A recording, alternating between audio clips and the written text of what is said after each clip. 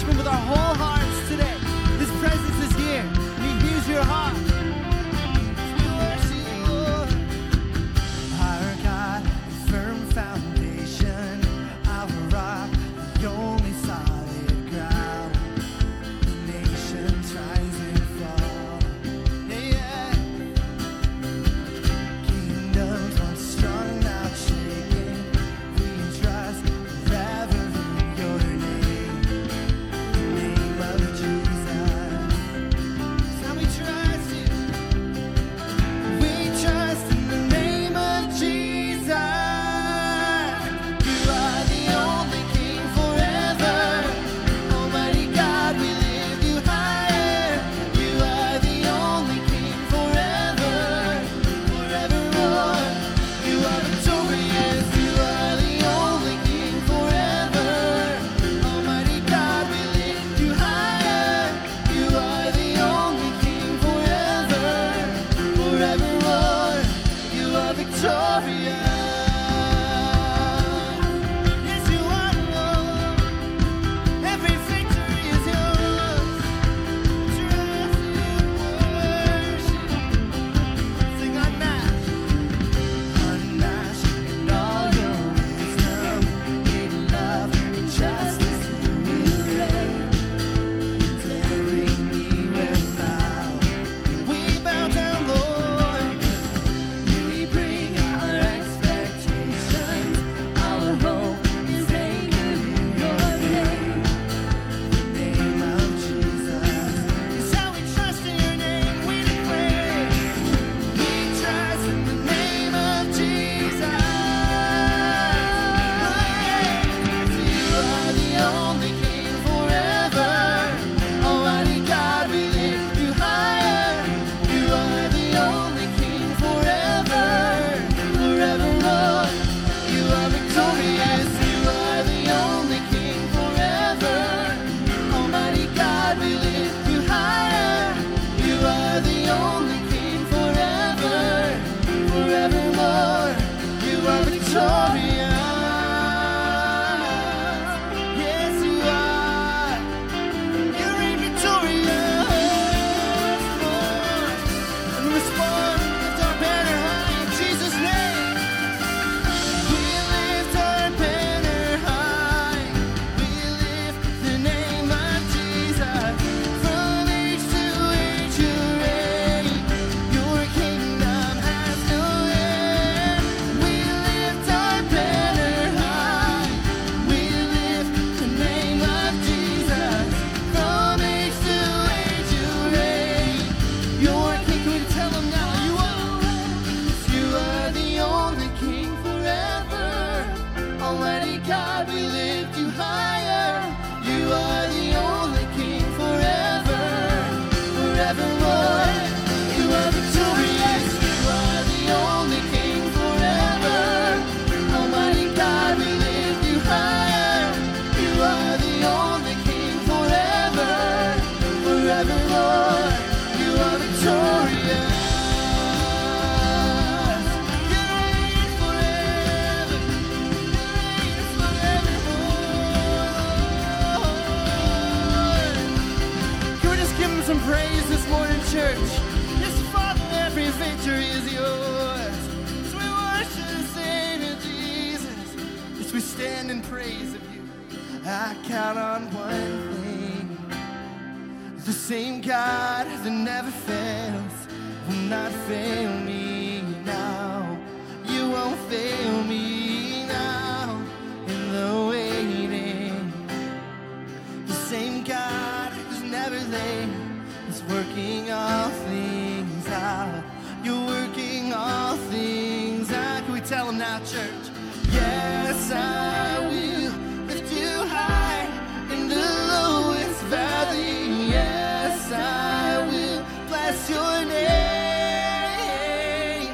Oh, yes, I will sing for joy when my heart is heavy all my days. Oh, yes, I will. Amen. So we worship you, Lord.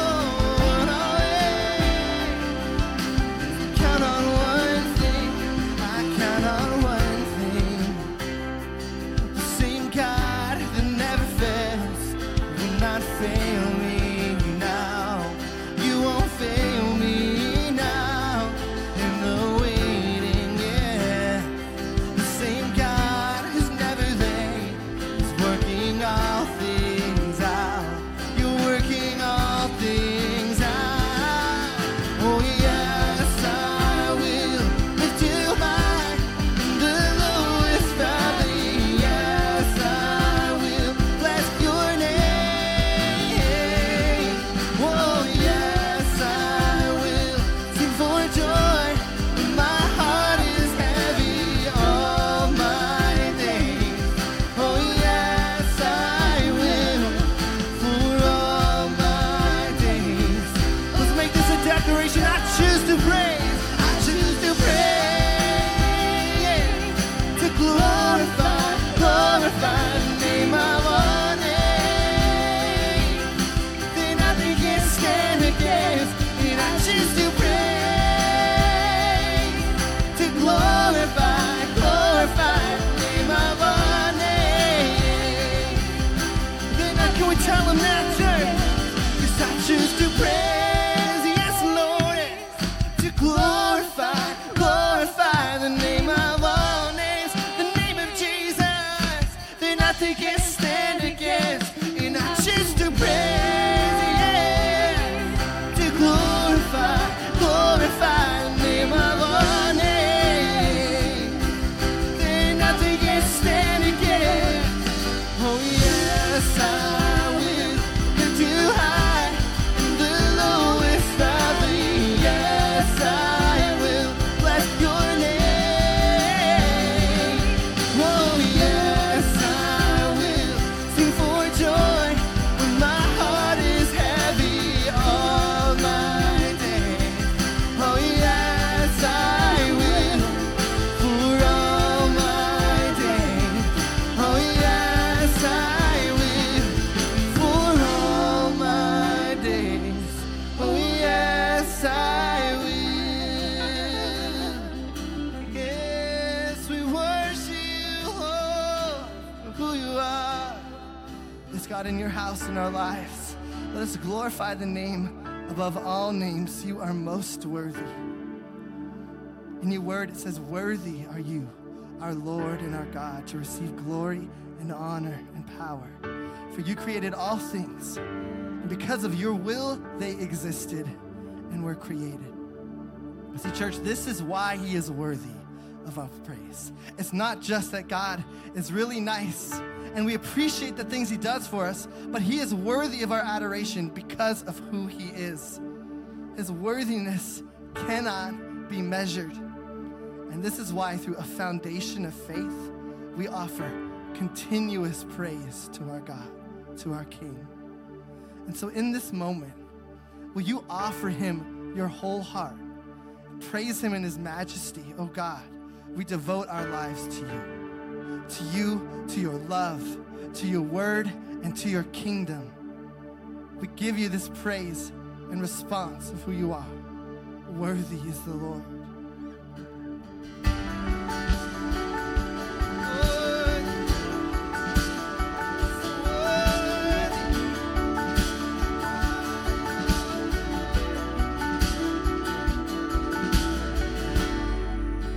Worthy of every song we could ever sing, worthy of all the praise we could ever bring, worthy of every breath we could ever breathe. We live for you.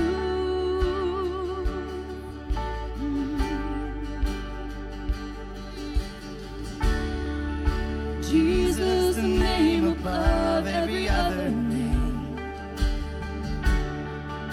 Jesus, the only one who could ever save. So worthy of every breath we could ever breathe. We live for you. Oh, we live for you. Sing to the Holy One. Holy, there is no one like you. There is none beside you. Open up my eyes in wonder.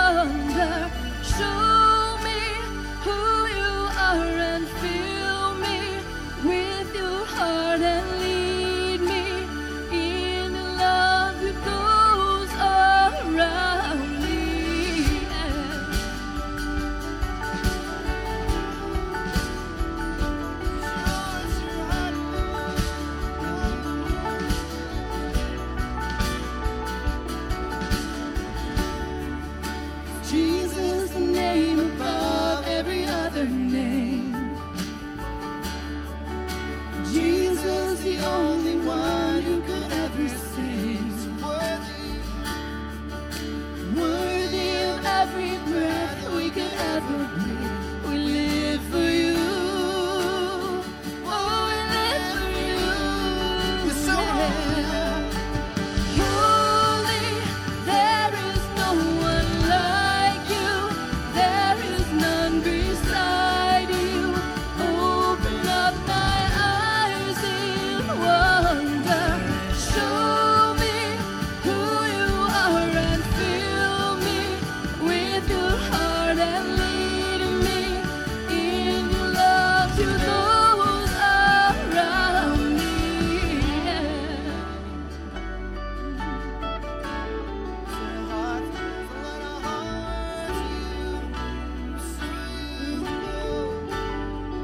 I'll build my life. And I will build my life upon your love. It is a firm foundation.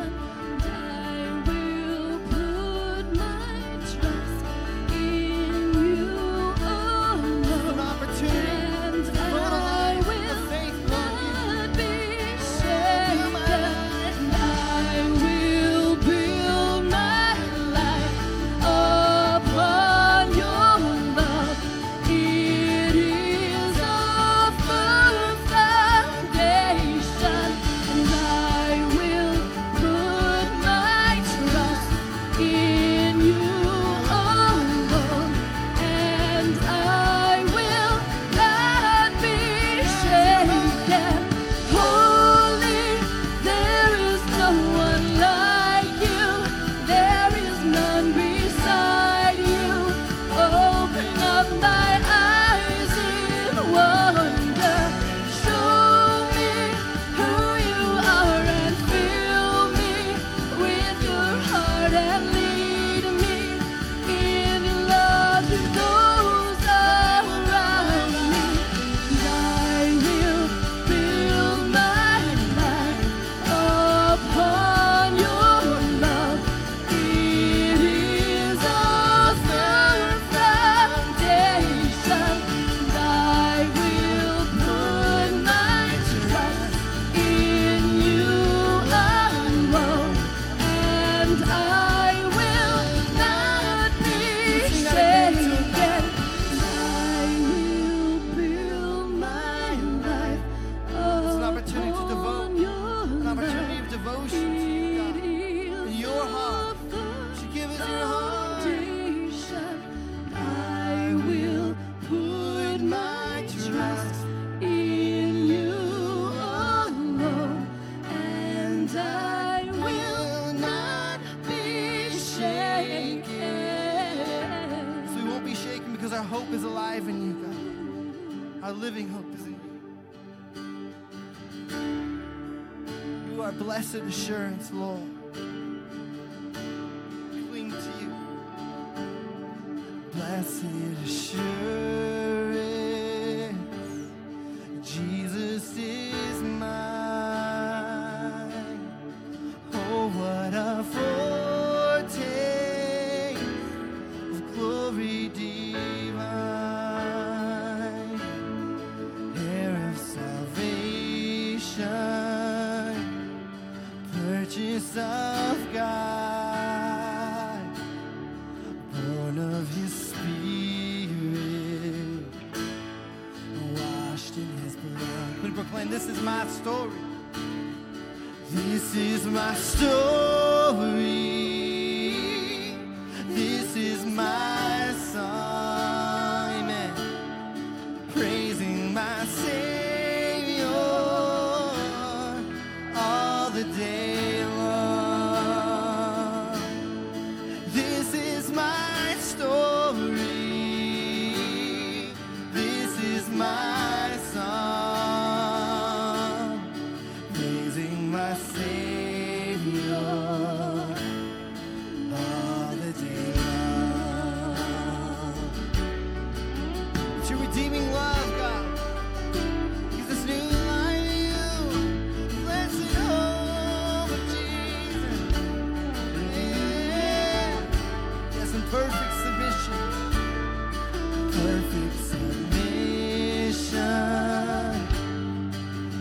perfect delight.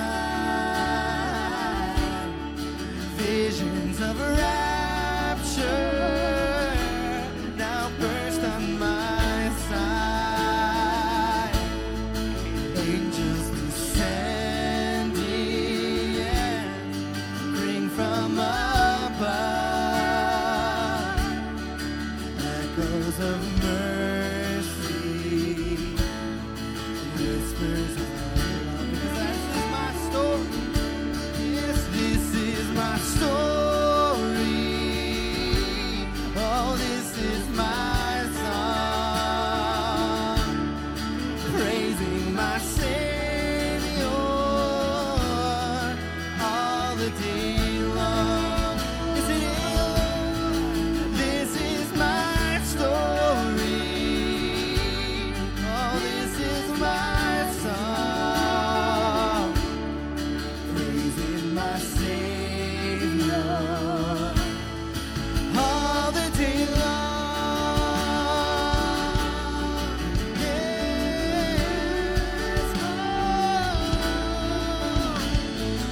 oh, the life in Jesus, the redeeming blood of Jesus, perfect submission. All is at rest, all because of our Savior. I in my Savior, I'm happy and blessed. And He's coming again. So watching and waiting, yes, looking above, filled with His goodness, filled with His goodness. Is lost in His love. This is my story. This is my story. This is my song, praising my Savior all the day long. This is my story. Oh, this is my song, praising my Savior all the day long. Worshiper all my life, this is my story. And we are sons and daughters of the living God, united as one, as His church. We proclaim these words together, united. This is our story.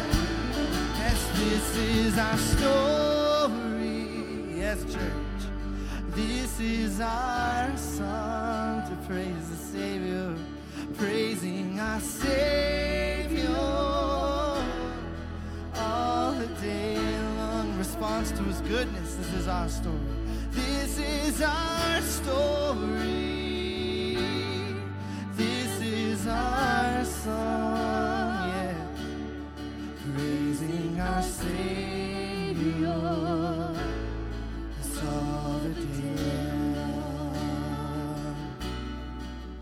Let's worship the Savior and all His goodness and grace. Thank you, Jesus. Thank you, Jesus. Redeeming love. See, church, His story is our story. That's the beauty of the church.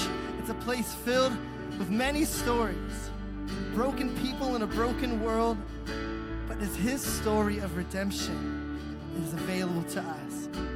He says, are you in need of a way out of your brokenness, of your hurt, of your anxiety, of your lust, of your sin?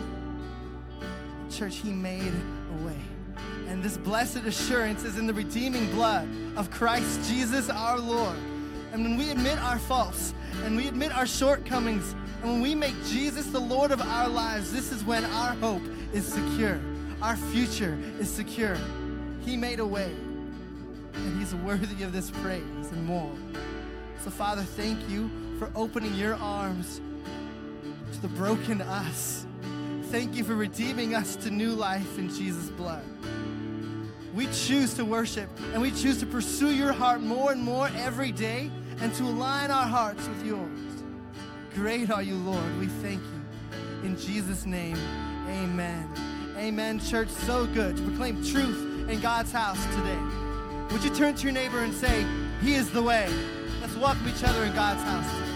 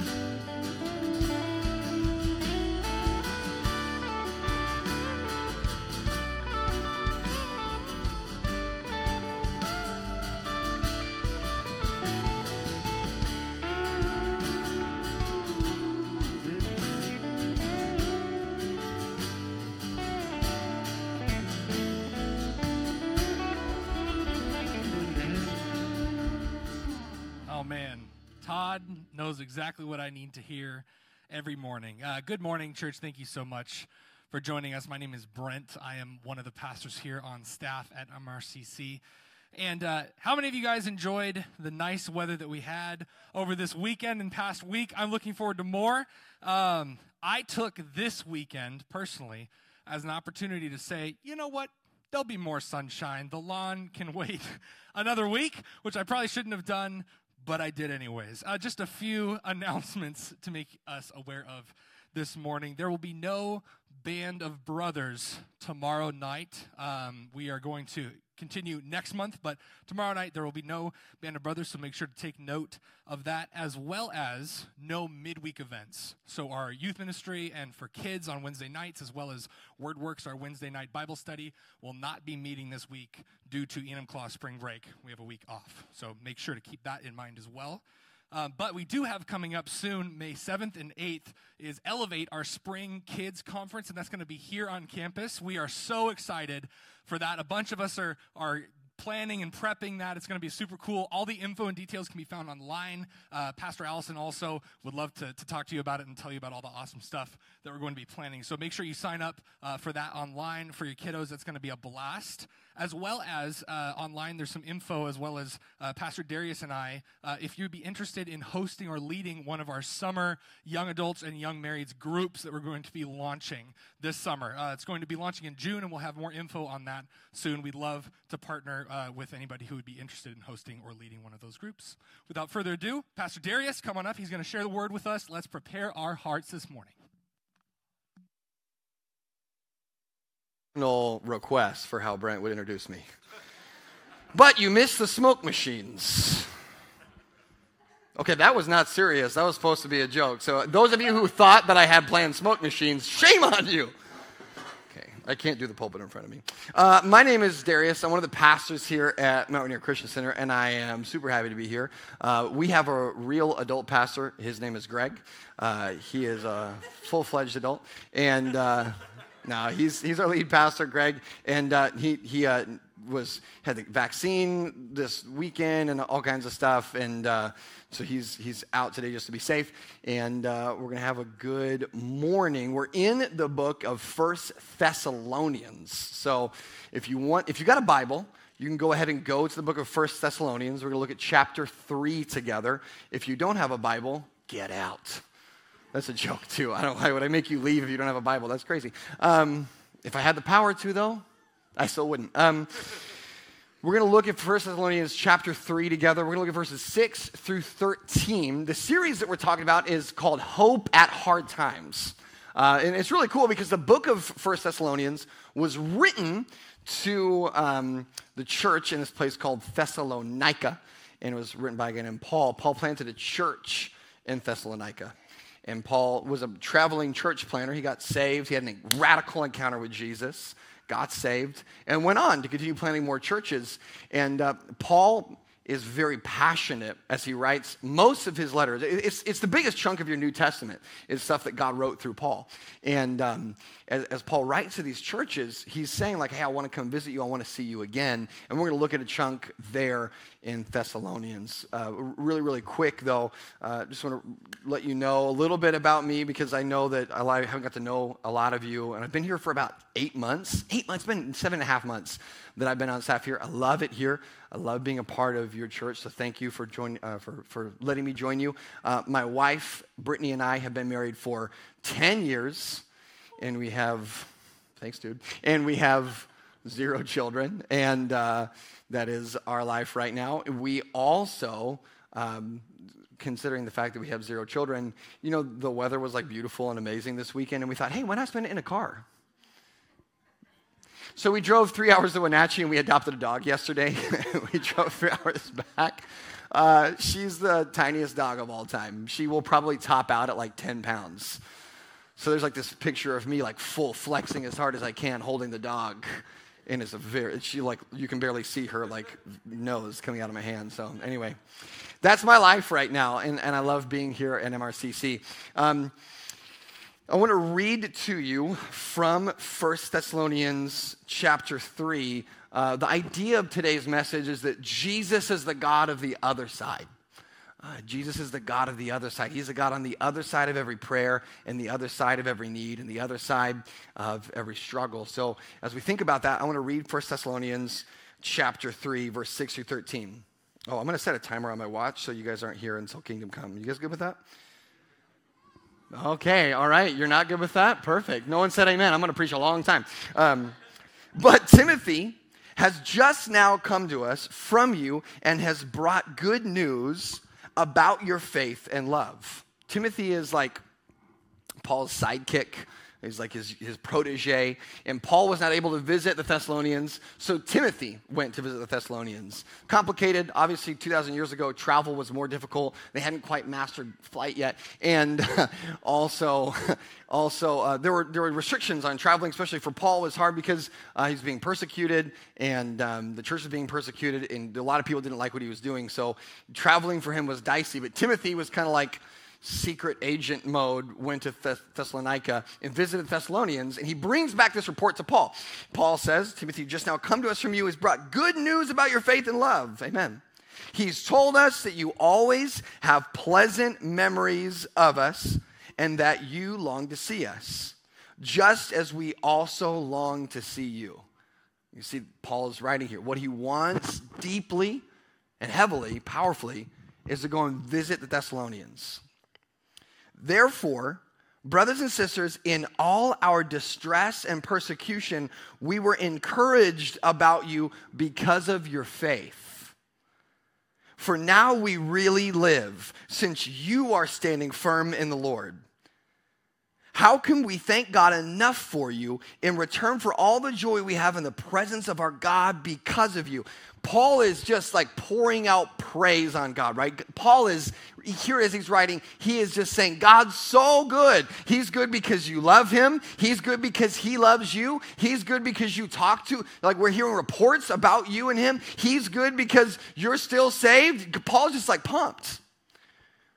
It says, for now we really live, right? Again in verse 8. In verse 10, he goes on, he says, night and day we pray most earnestly that we may see you again and supply what is lacking in your faith. Have you ever prayed night and day for something? Like every day? I don't think Paul's exaggerating here. I think Paul is like making a literal statement here. Scripture is recording Paul saying like, look, guys, if there's one thing I could have, it would be to come and see you again. It's his heart's desire. It's what he wants more than anything. Night and day, I pray that we could come and see you again. That Jesus would clear the way for us to come to you. May the Lord make your love increase and overflow for each other and for everyone else, just as ours does for you. May he strengthen your hearts so that you will be blameless and holy in the presence of our God and Father when our Lord Jesus comes with all his holy ones. You know how many times Paul got to go visit the Thessalonians after this? Goose egg, 0. Paul's deepest desire, his strongest desire, is to go back and visit these people. And he never once, God never said yes to Paul. Paul is close with Jesus. He's tight with God. He writes some of the Bible. He's got one thing that he wants. God, let me go visit the Thessalonians. And God says, How about no? And that's where Paul leaves us, saying, now we are alive because of your faith. Not because God answered my prayer to come see you, but because I know that now, even though my prayer is unanswered, I have a first fruit, which is that I've heard from Timothy that you are so strong in your love for God. Has anyone missed going out to eat over the last 12 months? Anybody? Okay, you're back. I lost you in all the scripture. Now we're talking about Olive Garden. You're like, what? Me too, believe me. I haven't gone out, sat in an Olive Garden for like 12 months. And if you know me, that's like a big deal. That's like, essentially, I've been doing, what do they call it in Catholicism, Mardi Gras? I've been doing like, it's been like Ash Wednesday every week for a year, no Olive Garden. That's what I would fast if I was Catholic. I'd fast breadsticks from Olive Garden.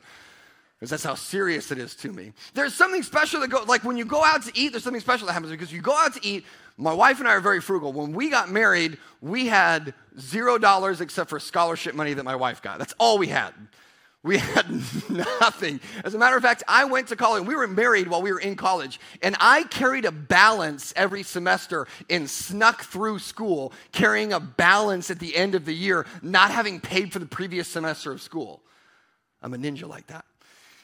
So we had nothing, and we would go out to eat, and here's the most amazing thing. You're frugal, you go out to eat, you sit down, and you know how your experience will be based on the first couple minutes of the meal, because the server comes out, and if they come out and they offer the free bread to you, you say, praise God, my faith, now I am alive in my faith.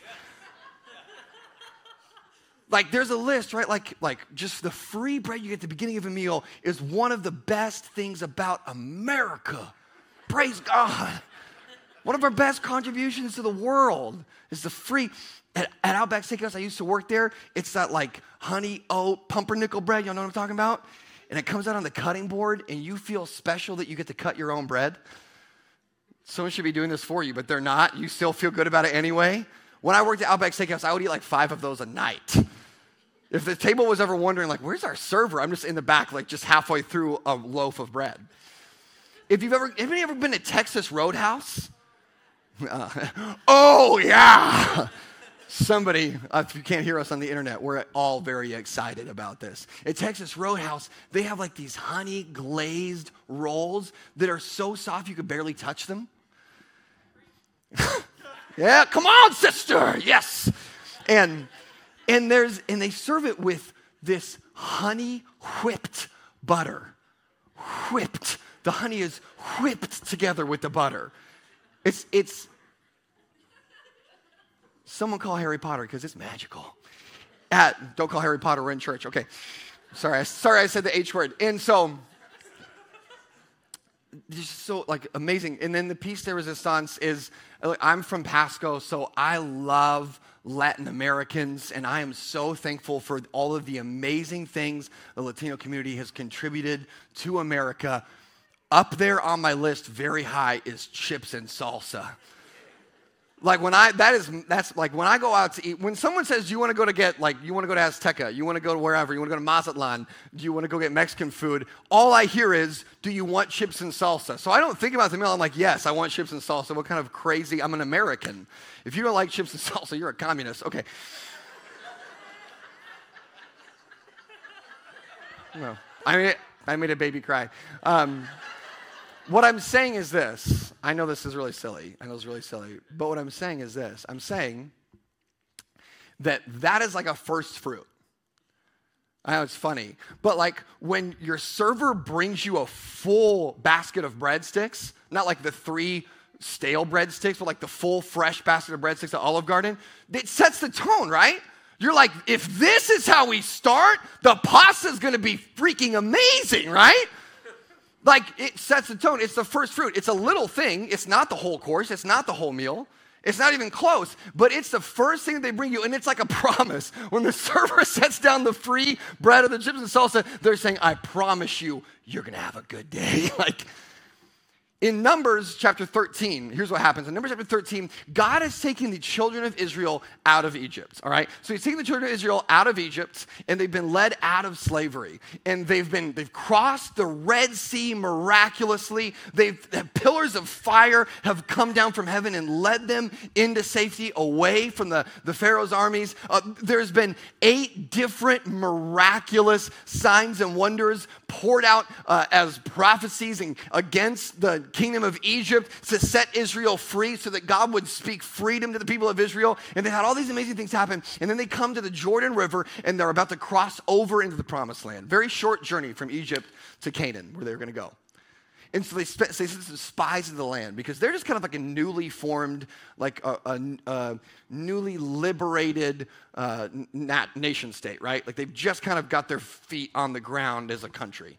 And so they're like, okay, we don't have a big army. We don't have a lot of structure yet. We don't have special forces yet. We need to send some spies in to kind of scout out. And so they send spies in, and what the spies come back with is this. They come back with a couple things. One is a bunch of things that the Bible calls first fruits. A bunch of things that are the first things they find, grab, and harvest from the land, the promised land that God's promised to them. They've got a bundle of grapes that's so big that 2 dudes are carrying it. I don't know if you've ever seen a bundle of grapes, but like when I see a bundle of grapes like that, I'm like, ooh, these steroids and these groceries are getting kind of out of control. They've got a bundle of grapes. It's like that's so big, 2 men are carrying it together. And this is just what they find laying around. They don't have to kill anybody for this. They don't have to fight for this. They're like, guys, it's just like littered with stuff. The whole land is overflowing with milk and honey. And that's the first thing they bring. And the second thing they bring is a report. And so everyone's like munching on these grapes. And they're enjoying the thing. They're enjoying the first fruits. And they're saying, gosh, this is going to be so good. If this is what the breadsticks are like, the meal's going to be awesome. And the spies are like, yeah, but like enjoy the grapes because we're not going in there. There's like giants over there. And the giants could like kill us. And then no more grapes.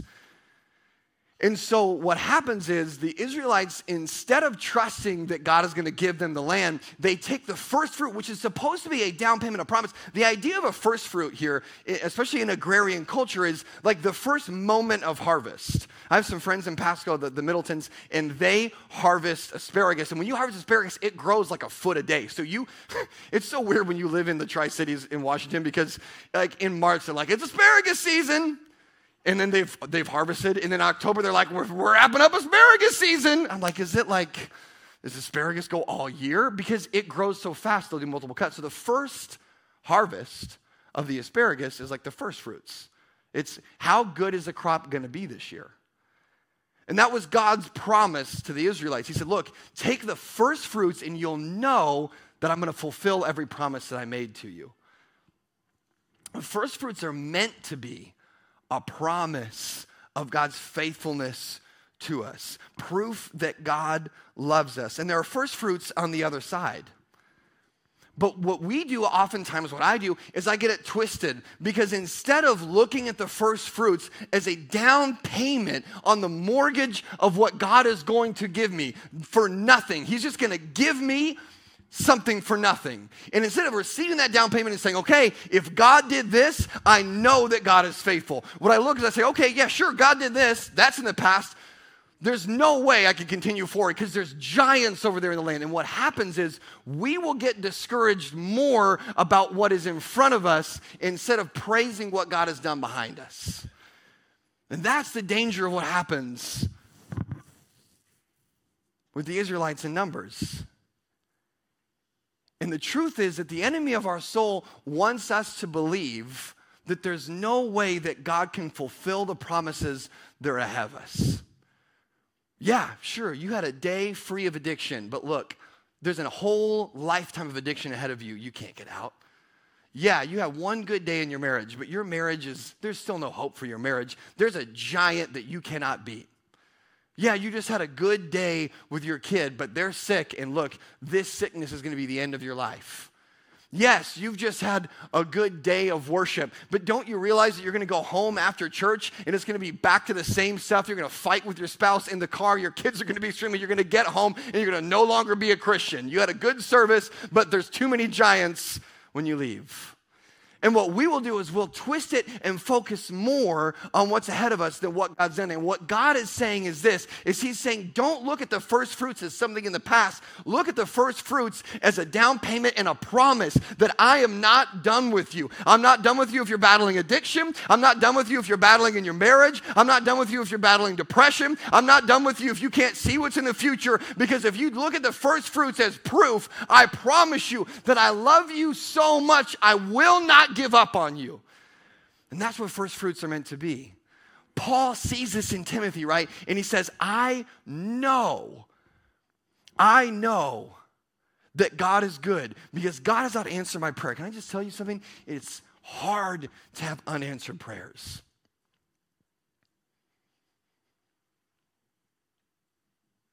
It's hard to say, God, why did you not save my child? It's hard to say, God, why did you not save my marriage? To say, God, why did you not heal me or the person I love? It is. There's no getting around that. It's hard. What Paul does is he takes hold of hope at hard times. Because in hard times, the first fruit of God is a blessed assurance that there is a greater hope ahead. That even in the midst of the worst unanswered prayer, God is still working ahead. Romans chapter 8, it says this.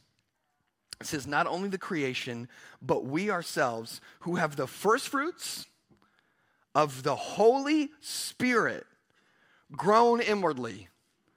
Meaning, in our hearts, we toil, right? In our hearts, we're torn. As we wait eagerly for adoption as sons, right? That ultimately we know that we in heaven will perfectly see that we are perfectly God's children. The redemption of our bodies.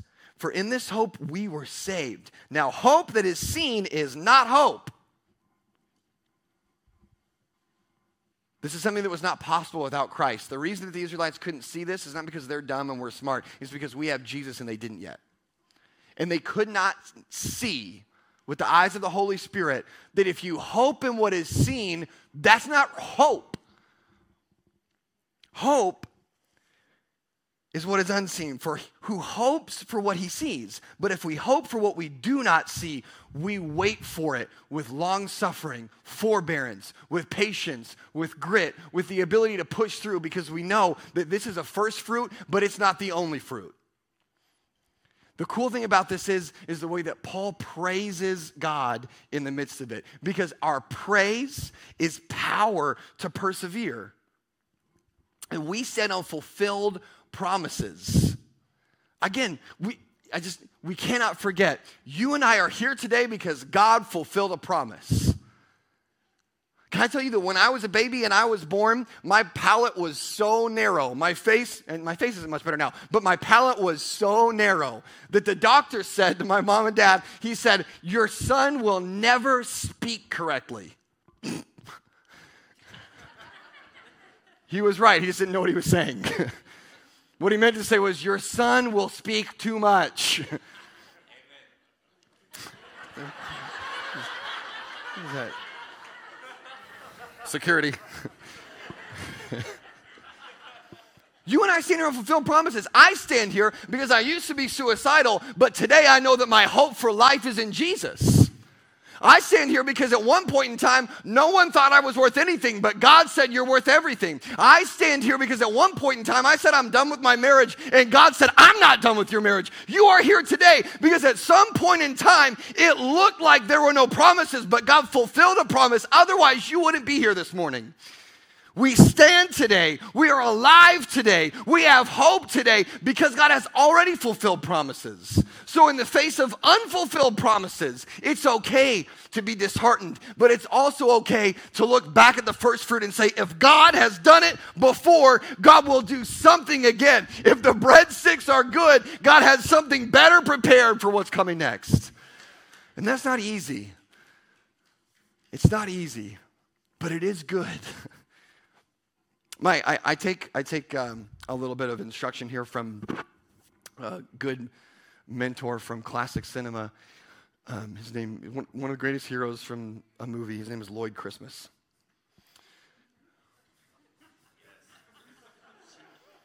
If you don't know who Lloyd Christmas is, let me tell you. Lloyd Christmas is from probably the dumbest movie ever made, aptly titled Dumb and Dumber. Lloyd Christmas has a moment in the film where he's actually in the van with a hitman, but Lloyd is the man who knew too little about too little. And he has no idea that he's having a conflict with like a contract killer. He has no idea who this guy is. He doesn't realize that they're at conflict and this guy wants to kill him. And he wins the battle by just essentially being dumb and annoying. And so to that, I say, I resemble that. So, there's a moment they're in the car, right? And here's what happens. There's a hitman, and he's trying to keep his cool, and he's trying to like focus on his mission, and Lloyd just turns him and goes, "You want to hear the most annoying sound of the world?" And then he goes, he just does it for a long time. I'm so sorry if I just hurt your ears. I try to get off the microphone.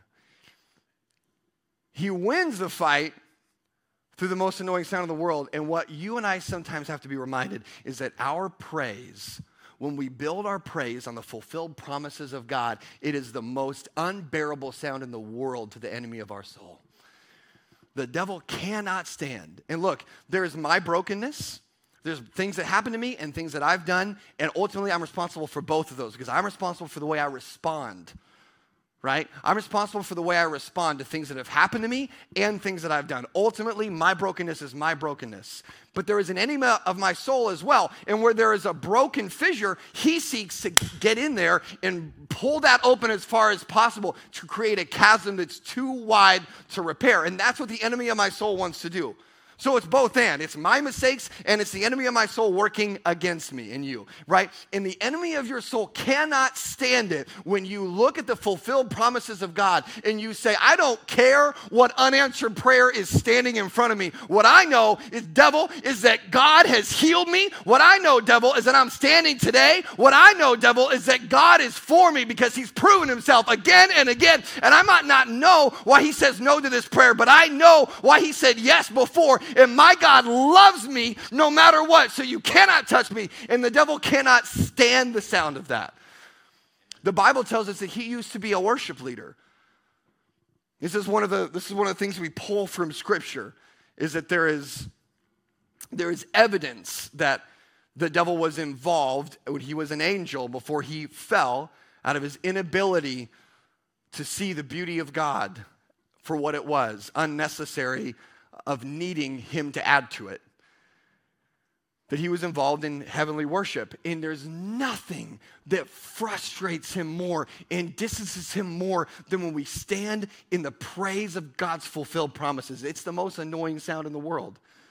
When you praise God, walls come down. And this is just practical. I'm not trying to promise any kind of health or wealth, because health and wealth is all summed up in one word, and his name is Jesus. So you can have nothing and you can have wealth in Jesus, and you can be sick and you can have ultimate wholeness and health because his name is Jesus and he is wholeness.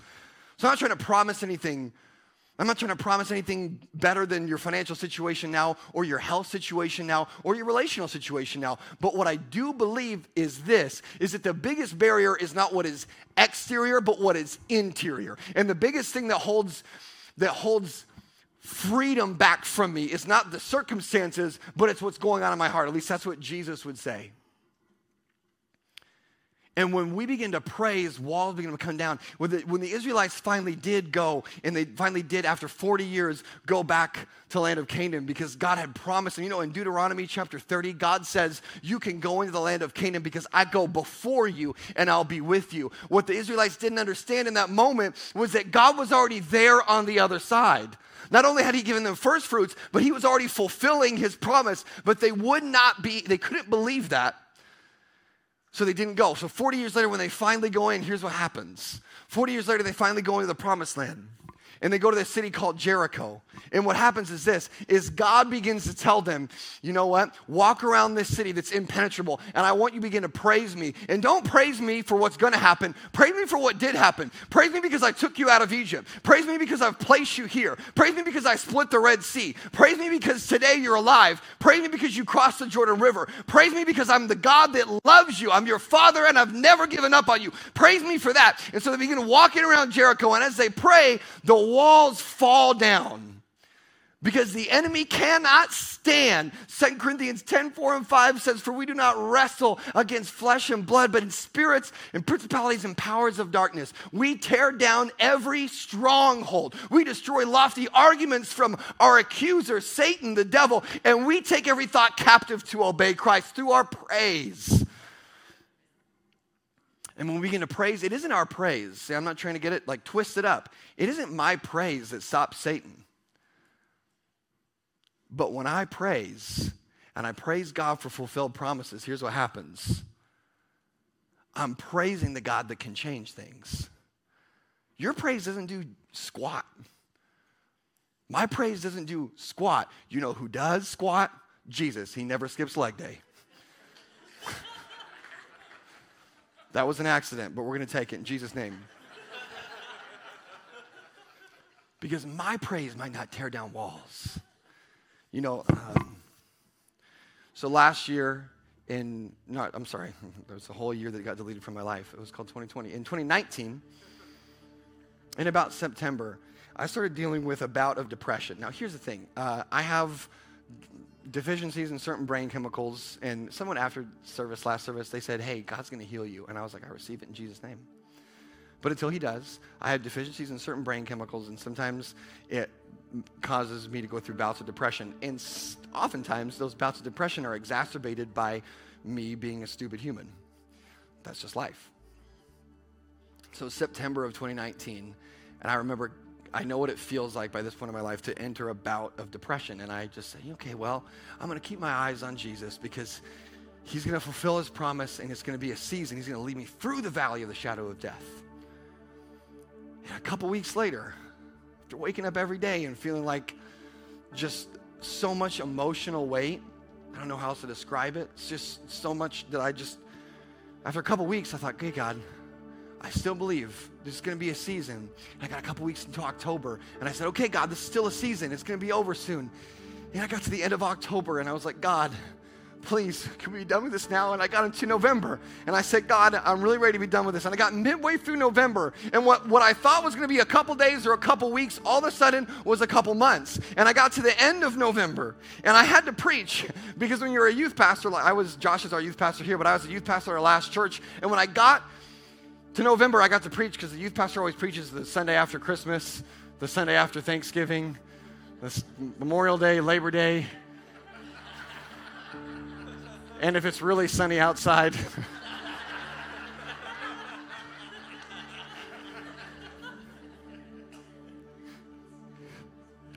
I got up to preach, and I was just so depressed. I just felt like I had nothing to give, and I got up there and I preached what God told me to preach. I tried to be faithful, which I'm not always the best at, but I got to the end and I just said to the congregation as I was ending, I said, guys, look, I'm depressed now, and I do not know how it will end, but I know that God is the one who will end it. Whether it's tomorrow or it's at the other side of eternity. In my house, mental health is just part of our life. There's ADHD, PTSD from old stuff between me and my wife. There's, not PTSD from stuff that we did to each other. It's real. I don't mean to joke. That's real for some people, but that's just part of our life. It's like dealing with mental health, anxiety, depression, etc. And for me, here's what happens. I remember telling my counselor I would kill for just 2 good days in a row. And for me, every good day is a first fruit, a down payment that God is on the other side. Paul says, look, I want to come see you. Thessalonians, my heart is for you. All I want, God, please just send me there. I'm anxious. I'm scared. I'm afraid that they're going to lose their faith. Send me there. And he doesn't know what to do, but God says, Paul, how about this? How about I'll be on the other side of that prayer. You stay put, and I won't answer your prayer, but I'll be on the other side of it for you. And when I'm going through depression and dealing with mental health, or I'm struggling, you know what? I say, you know what, God, I don't know how I can make it through today, but God is on the other side of it. When the Israelites left Egypt, they left Egypt, but God was ahead of them in the wilderness. They went into the Red Sea, but Jesus was on the other side of the Red Sea parting it. When Daniel went into a den, God was already there before he got there taming lions. When 3 kids went into a furnace because they were worshiping God, Jesus was there before they got there cooling down flames. When you go into a battle, Jesus has arrived before you to win victory, that when you step on the battlefield, it's finished and it's done. Jesus said to Adam and Eve, the first fruit that you took was wrong and you got kicked away from the tree of life. But when you got kicked out of the tree of life, I was already at the cross welcoming you to the true tree of life. Jesus is on the other side already, waiting for you to get there.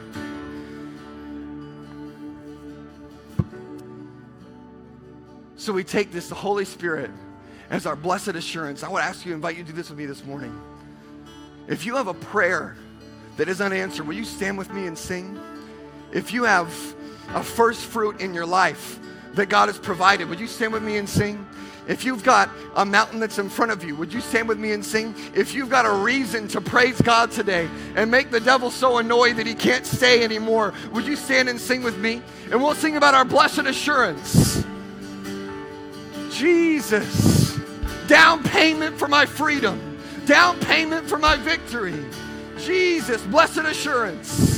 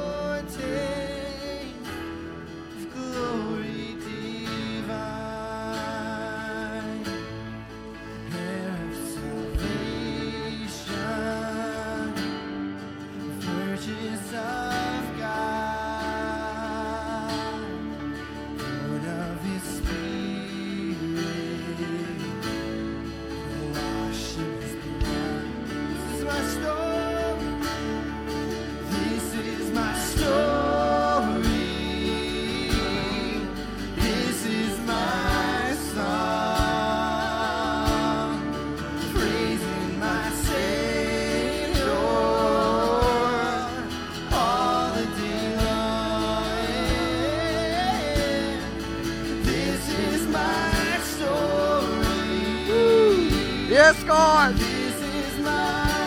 Yes, Jesus. Oh, our story is written by you, Jesus. Our song is written by you, Savior. Oh, God. Day by day, every day, all day, you're King, you're Savior, God. Oh, Jesus. This is our song.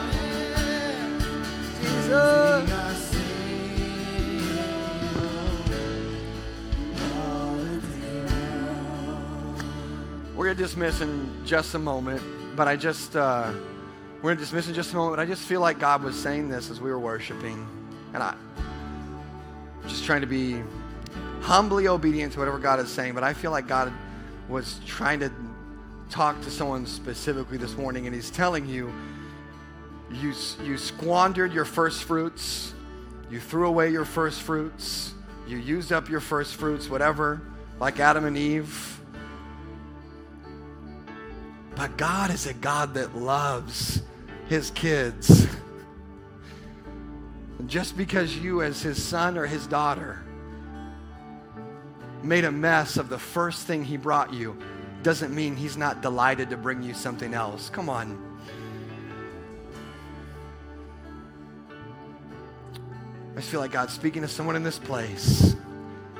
And today you're saying, okay, well, God's giving me things, and I made a mess of it, so now I'm going to have to fix it. Can I tell you something? Jesus is not the God on the other side who's saying, come on, you can do it. No. Scripture tells us God is before, He's behind, He's beside, He's within, He's below, He's above. God is everywhere.